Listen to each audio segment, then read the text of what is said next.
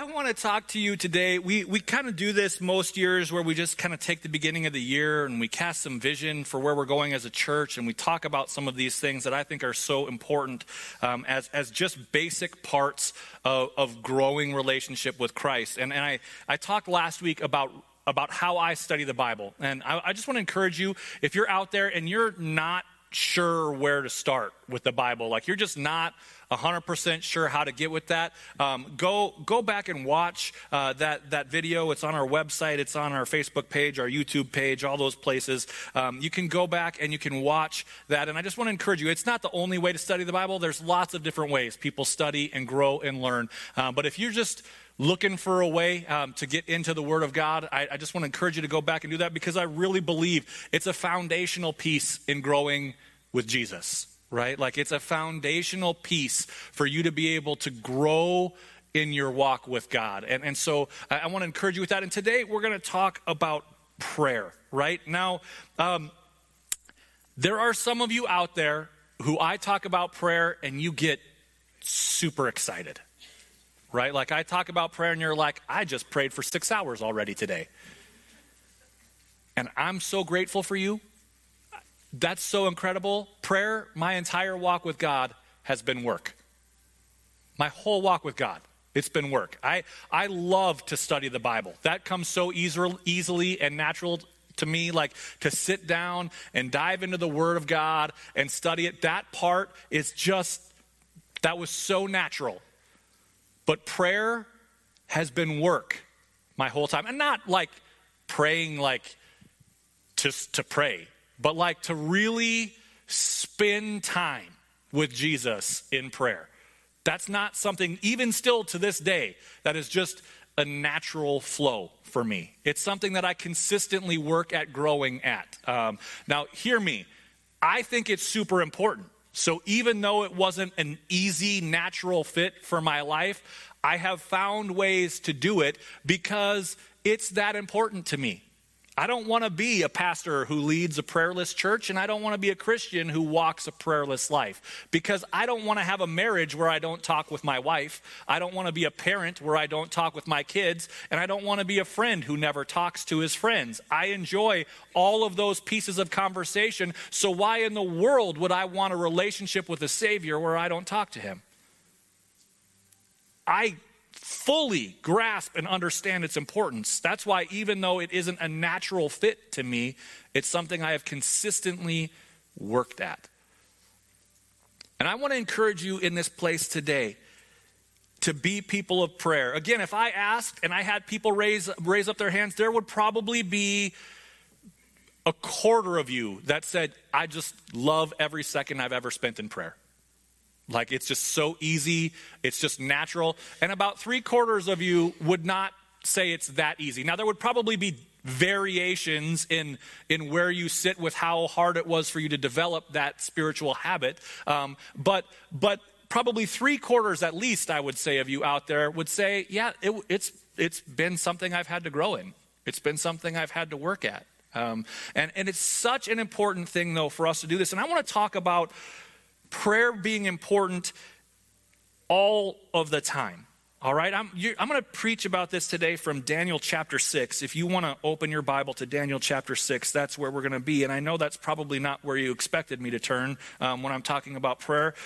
This is such an important thing. Now, this is a story that most of you probably heard as children. How many of you have heard the story of Daniel in the lion's den?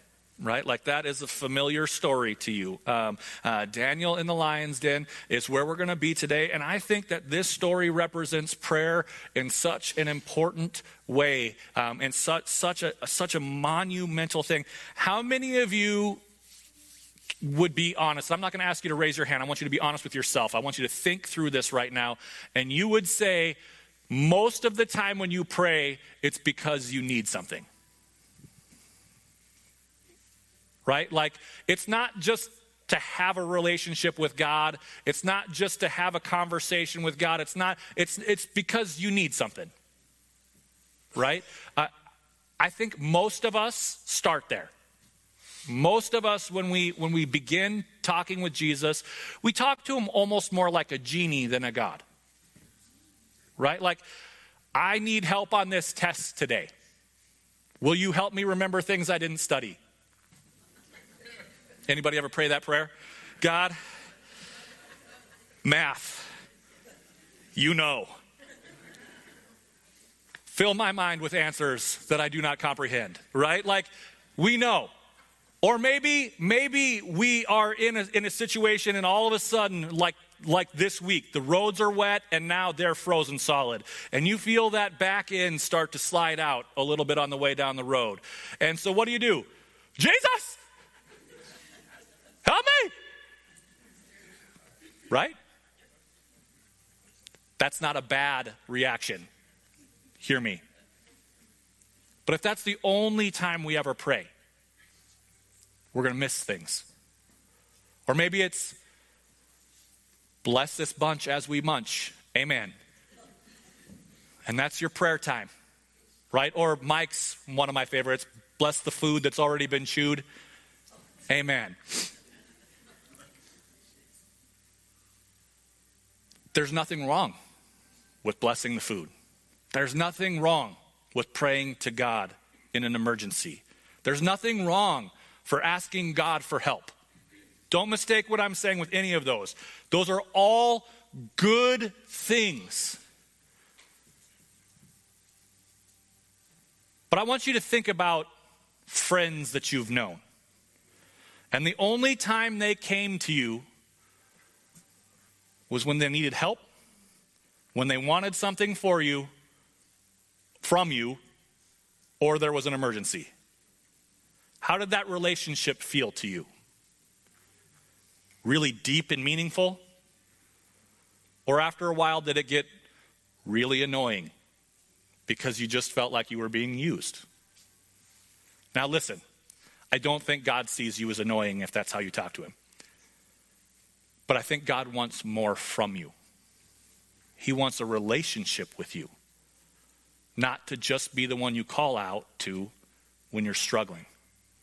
And we've been talking about it. It's been a little bit of a theme this morning, and I didn't really plan that out necessarily, but I've been through some incredibly difficult things in my life. I've been through some just life-altering, world-crashing down moments that I never saw coming, both before I knew Jesus and after I started walking with him. Right? Anybody that tells you choose Jesus and everything will be easy from now on is trying to sell you something. That is not life. That's not the life Jesus led. I don't think anybody could look at Jesus or Paul or James, John, Peter and say, yeah, once they really followed Jesus, everything just worked out really easily for them. They never struggled ever again. We choose Jesus and life still happens. Like that song we sang this morning, there's a fourth man in the fire. You're not alone for those hard things, but they're still coming. I've been through those seasons, and I know if you're older than like 6 in here, and some of you might even be younger than that, you've already experienced some of those world-shattering things in your life that you never saw coming. And can I just be honest with you and tell you, if you wait to start talking to Jesus till the world-crashing, life-altering thing happens, I'm not saying God won't come through for you, but I am saying you're less ready for it than you ought to be. Fair enough? Think about it in any other way. Put your job in your mind right now, whatever you do for work. You've got this huge assignment coming in, and you know it's coming due, but you don't order any of the parts, you don't make any of the plans, you don't get any of the work lined up until the day you're supposed to be out on the job. How's that going to go?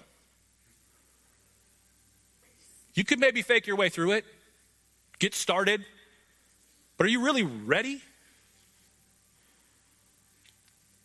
I want you to listen to what we're going to talk about, and I'm going to do this a little backwards. You might not understand until we get there. But I'm going to start in Daniel chapter 6, and I want to read verse 16. This is one of the most familiar stories in the Bible. It's taught to kids all the time. Even if you have not been in church, you've probably heard a reference to the lion's den, right? You've seen it. It's in paintings, like in nurseries and stuff like that around. Like you see this one referenced all the time, Daniel the lion's den. Now, I want you to understand, Daniel is an old man when we read this. When you first start reading in Daniel, he's just a kid. Right? When you read about them not bowing down to the golden, false god and all those kind of things, they're just kids when they're taken. But Daniel is an old man at this point in time. Daniel has been serving God for a long time. Right? This is not new on the stage. Now, how old he is, we don't know exactly. But this is not teenage Daniel. This is grown man Daniel. Okay, and Daniel, chapter 6, verse 16, Daniel has led well for his whole life. He has served a pagan king that would make our government look super moral. Like he has served him well and has helped him along the way. Like this king has been insane at times, right? Like crazy stuff has happened, but Daniel has remained faithful, and Daniel has gotten through all of this stuff, right? But this king is starting to feel a little big, a little important. And he basically runs the whole known world, right? They have conquered most of the world by this point in time. This is the Babylonian Empire we're talking about. Okay? And this guy runs it. And all of a sudden, some of his guys don't like how important Daniel is. And so they come up with a plan, and they go to the king and say, hey, king, just for a little while, let's make sure nobody prays to anybody but you, because you're so good, you're worthy of being prayed to like a god. And the king's like, that's a good idea. I like that. People should pray to me, because I'm pretty great.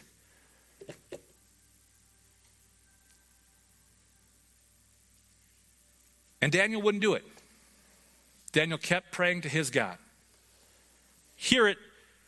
If you didn't, the order was death. If you prayed to any other god than this king, you were to be executed. And Daniel just went, nah. No. There's one God. And not only did he do that, he not only wouldn't pray to this God, he still went to his room, opened the windows, and prayed so other people could hear and see. Now, I think that's awesome. I don't know that it was necessary, but he felt it was. He didn't even try and hide it. He didn't go to his prayer closet. He was like, nah, this is my routine. This is what I do. This is how I pray. So we pick up right there with Daniel chapter 6. So at last the king gave orders for Daniel to be arrested and thrown into the den of lions. The king said to him, may your God, whom you serve so faithfully, rescue you. I want you to hear it too, right? Like this is so often, because we tell this story to kids, this is cleaned up so nicely, right? These are pet lions in a nice zoo. And they're going to kill somebody quick, like it'll be an efficient murder squad. I mean, like, have you guys ever seen a wild animal kill something? It's gross, right? Like it's a massacre. They don't just kill clean. It's a massacre, right? And stop thinking about the lions that you see in a zoo that are nicely fed and well-groomed, because the whole goal is for kids to come and be like, ooh, that's so pretty. These are animals kept on the verge of starvation. So when you're fed to them, you die from it. Right? They want them to attack and kill. There's not surviving the lion's den. You're usually thrown into a closed cave, right, where they seal it up, so you can't even really see. And I want you to imagine the fear involved in that. People don't survive this. You know these are starving animals who on your best day can take you. And now we're going to take sight out of the equation. So you can't even really dodge. You can't even really run. You just know it's going to go and it's going to hurt. Right? That's where we're at. That's the story. And I'm sorry if that is somehow like jarring to you, but that means that we still think of it like a kid's story instead of the reality that it is. This would be maybe the scariest thing ever. How many of you are woods people? Like you love being in the woods, you love being in the outdoors, you go out there, you're hunters, you just like to walk, maybe you like to backpack, you ski, you do something where you spend a lot of time in the woods, right? And you love it. Raise your hand. How many of you love it? How many of you're comfortable in the woods, you know it, but night comes and then you start hearing the howls. And all of a sudden you don't love the forest as much anymore. Right? I remember one time I shot a deer back when I could hunt with a bow back here. And I shot a deer, and it was just right back here. And right back there, there's some acreage. There's a swamp right over there. And this deer ran down a trail I had walked down 50 times. 100 times. I knew that place like the back of my hand. But when I was trailing the deer, it was pitch black. Because by the time I shot it when it was daylight. I didn't shoot illegally, okay? But by the time I waited like a bow hunter is supposed to, and then it runs and it dies somewhere back there, it was pitch black back there, right? And I'm walking and I'm not watching the trail and where I'm going. My eyes are on the ground because I'm following a blood trail. Again, I'm sorry. If you hate hunting, just deal with me for a minute. And I'm following this thing and I find it. And we gut it, and I'm getting ready to pull it out, and I look around. And I had no idea where I was. None. Because I hadn't been watching where I was going at all. I just followed the deer. Fortunately, it's in town. So all I had to do was be really quiet for a little while, and I heard the highway. And I knew which way to go. But I was completely turned around in 10 acres of wood. Right? I've also been out where we were gutting a deer, and you could hear the wolves howling all around. Now, I know that there supposedly has never been a documented case of a wolf attacking a human, but I don't want to be the one that breaks that trend. And it's dark, and I'm standing over a dead animal, and there are wolves howling all over the place, and that forest was scary. Darkness does something to us. Wild animals does something to our mind. And Daniel is tossed into the lion's den, and it's dark, and they're starving. Feel the fear. Because if you miss how scary that would have been, you miss the point of the story. You miss the point of the story. Also, because we were taught this story as children, most of us already know the end of this story. If you've never heard this before, I'll tell you the end in a little while, okay? But there's probably not very many of us in here that don't know the end of this story. And so because you know the end of the story, you assume Daniel did too. But there is absolutely no indication whatsoever that we are given by God that Daniel knew he was going to survive the lion's den. We're not given any sort of clue at all that he knew God was going to save him. All he knows is he's going to pray to God and God alone, and that's worth his life in this terrifying, horrible way. And he just does it. His faith is such that the king recognized his God and that his God could rescue him. His king has seen God work miracles on Daniel's behalf in the past. Verse 17, a stone was brought and placed over the mouth of the den. The king sealed the stone with his own royal seal and the seals of his nobles so that no one could rescue Daniel. Then the king returned to the palace and spent the night fasting.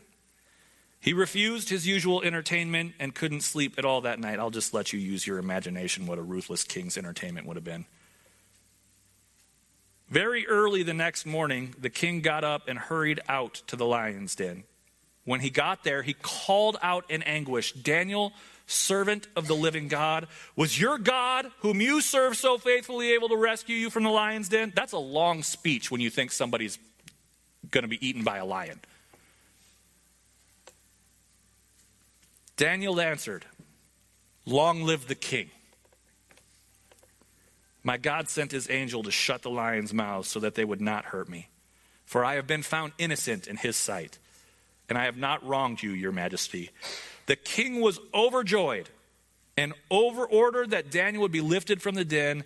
Not a scratch was found on him, for he had trusted in his God.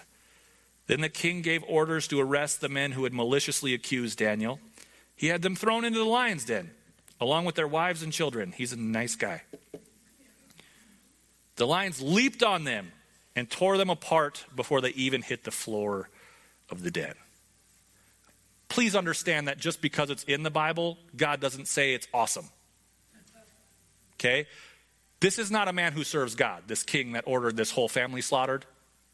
Right? Like, it's just part of the story that happened.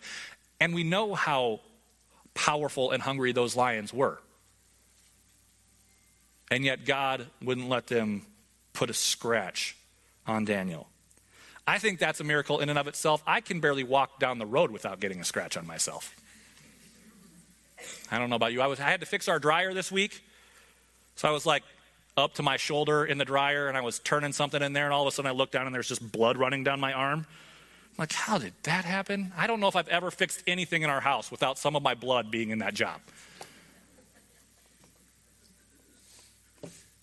Daniel didn't have a scratch on him. Where do you find this kind of courage? Where do you find this kind of hope, trust, and strength?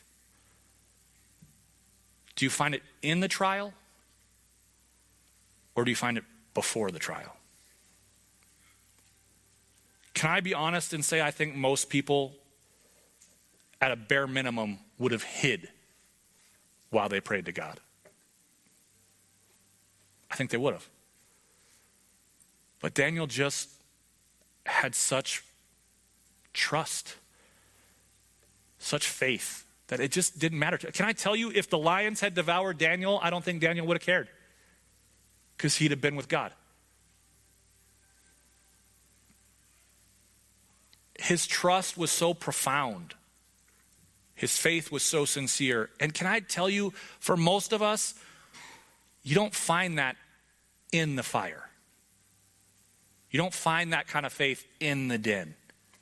If your faith isn't already there, you're going to struggle. Now, please don't mistake me. You can find faith in those situations. But for most of us, if it didn't start before, it wouldn't be found there. Look at the beginning of Daniel chapter 6, verse 1. Darius the Mede decided to divide the kingdom into 120 provinces, and he appointed a high officer to rule over each province. The king also chose Daniel and 2 others as administrators to supervise the high officers and protect the king's interests.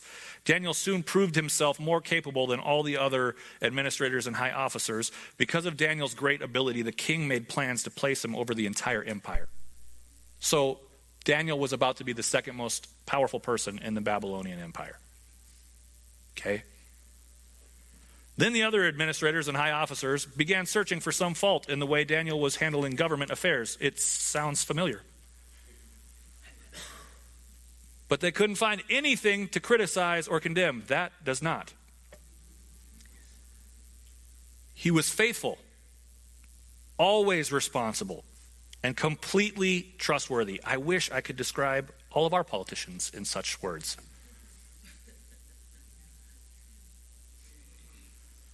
So they concluded our only chance of finding grounds for accusing Daniel will be in connection with the rules of his religion. Hear that. Hear it for what it is. His life is so clean, the only way we're going to trip him up is to set something against his beliefs. They knew it. They saw it.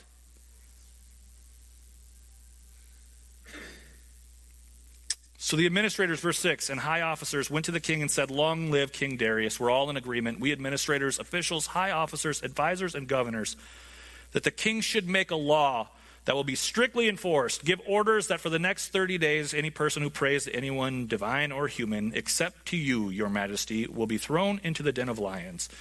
And now, your majesty, issue and sign this law so it cannot be changed, an official law of the Medes and Persians that cannot be revoked. So King Darius signed the law. But when Daniel learned that the law had been signed, he went home and knelt down as usual in his upstairs room with its windows open toward Jerusalem. He prayed 3 times a day, just as he had always done, giving thanks to God. Then the officials went together to Daniel's house and found him praying and asking for God's help. Wasn't hard. He was in the window.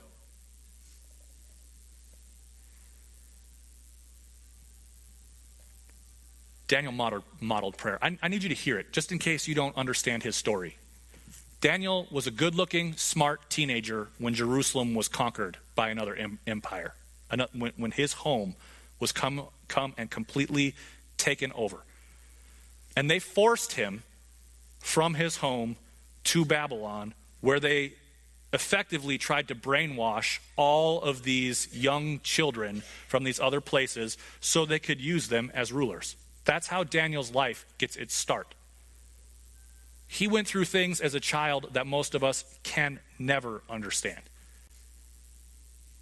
Most of us have no comprehension for this level of cruelty that he went through.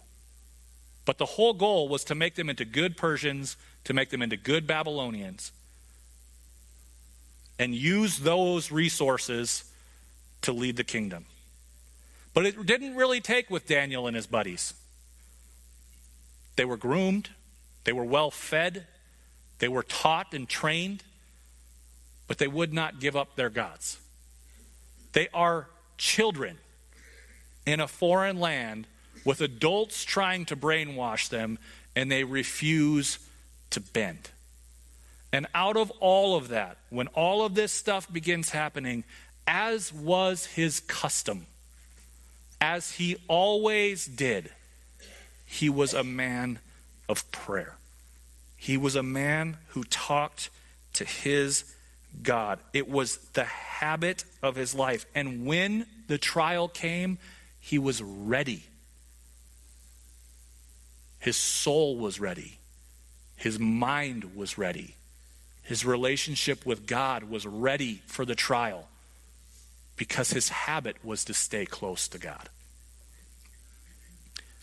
When trials come, are you ready, or are you already living on fumes of your spiritual life?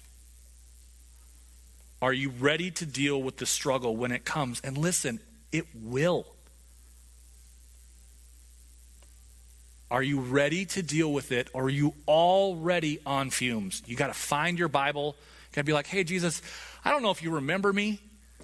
It's been a while. I do ask for food to be blessed in a funny way every day. But we haven't really talked."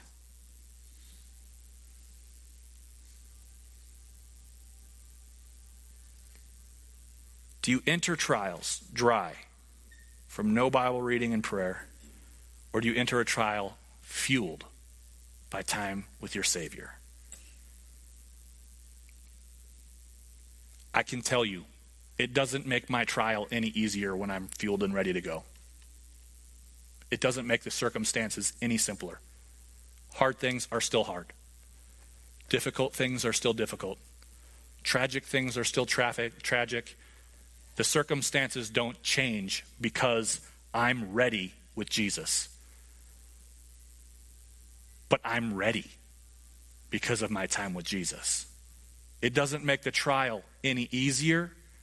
The pieces of the trial, do you understand? But my attitude in it is completely different. And I think that's such an important thing for us today. Can you make it through a trial something super difficult, if you don't call out to Jesus until it starts, you bet. Many of us have. But I would be willing to bet that most of the time our scars run deeper from those trials than they do when we were ready. Not because the trial was any harder, but because we just weren't ready. And things cut deeper and hit harder because we weren't ready. Can I just be honest with you and say,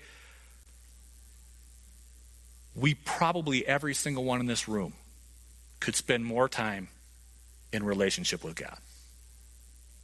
We could probably spend more time reading his word and hearing what he has to say that way. We could probably spend more time in concentrated prayer where we're just talking to Jesus like our friend. It's such a big deal. That relationship, when that is strong, the trials are the same, but they don't really seem like it because we're ready. Right? If I today was to say, guess what we're going to do today, church? And I would never do this because I hate running with every fiber of my body, but hear me. If I was going to say, hey, we're going to run a marathon after church today, and you don't have an option because if you don't run that marathon, somebody's going to kill you. Most of us would die in the middle of the marathon. I would be winded before I got to the front door, right? Like, there's a verse in the Bible, that's one of my favorite verses in the Bible. It says, a fool runs when no one is chasing him. Now listen, that's completely out of context for you runners. I know some of you love to run, but it's one of my favorites. Running was punishment in every sport I ever enjoyed as a child. You turn over the basketball, you run a set of lines. You fumble the football, you run a mile. I hate running. It's punishment to me. Some of you love it, and you're healthier than me. But if I said you got to go run a marathon, how many of you think you could finish? Maybe, yeah? You think you could? I mean, I know Amanda probably could. She's a runner. She runs super marathons because she likes it. She's weird. Even some of you who are in good shape probably couldn't run that far. Right? Some of you maybe could. And but if you're ready, you're a runner. You don't run, you are a runner. And there's a difference. Right? Most of us would die. Either way. Because if they're going to kill us for not finishing, or I'm going to die of a heart attack in like the first 4 miles. It's going to happen. The only way to survive that without a scratch is to be ready for it. And yet somehow, in things that I would say are huge in our lives, when we have a best friend abandon us, when we have parents who get divorced, when our marriage isn't going the way we thought it was going to go, when financial troubles surge and all of a sudden we don't know what to do anymore, when your kids move out of the house and you look across at your spouse and you're like, do I really know you, or have we just been raising kids in the same home? When you get fired from a job, fill in the blank. When you walk through a global pandemic that no one can know exactly how it all went and how it should have gone. Please understand, I'm not giving my opinion. I'm just saying a lot of confusion, a lot of hurt, a lot of anger. How'd you come through it? In any of those things, we're blind if we think we're going to go through this life and never meet a struggle.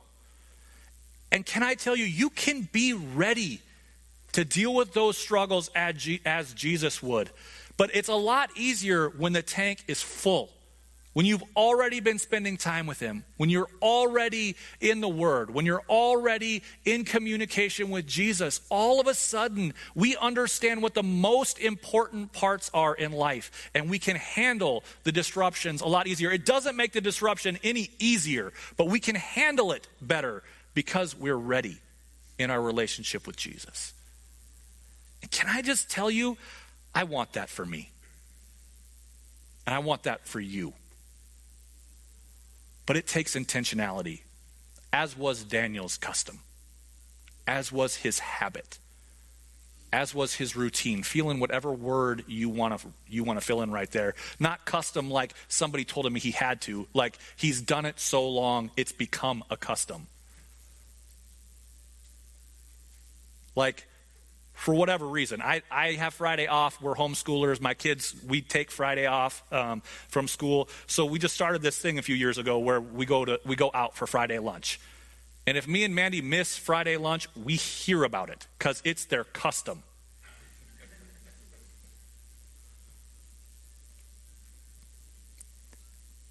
It's a choice. It's something that you do so often it becomes a pattern and a habit. Let's talk to Jesus. I'd encourage each and every one of you, I can't play it right now or they'll shut down our live stream. We can play it after we shut down the live stream. But I'd encourage you all to listen to the song Talking to Jesus by Brandon Lake. And don't find the album with Luke Bryan on it. That one's terrible. Grab the version, the studio version, okay? Elevation Worship, Talking to Jesus. It's a very simple song. It's just a very simple song about the story of his life and how prayer kind of came into it and stayed a part of it. And at the end, he talks just a little bit about just talk to Jesus like you were his friend. Because you are. You don't have to sound like me when you pray, and I don't have to sound like you when I pray. We just talk to God like we would talk to our friend. I hear that from people. I don't know how to do it. Okay. I would love to walk you through that if you don't know how to do it. But I can tell you, you know how to talk to people, most of you. There's a few of you I wonder about. But if you know how to talk to the person sitting next to you, you know how to talk to God. Just talk to him. Have a relationship with God. And when the trials of life come, you'll be more equipped to handle them. The trials, they don't get smaller and easier, but you're ready. You're in spiritual shape, and you can run through. Jesus, thank you. Thank you for models of people who just knew how to walk with you. God, I need more of this in my life. Help me to grow in this. Bring about the conviction where it needs to bring. Bring about the encouragement where it needs to be. You're good. For each and every one of us today, God, draw us to you. It's in your name I pray. Amen. I want to just say, if you don't know Jesus in this place, I'd love to have a conversation with you. Talk to me. Talk to the person who asked you to come this morning. Talk to Jesus with somebody.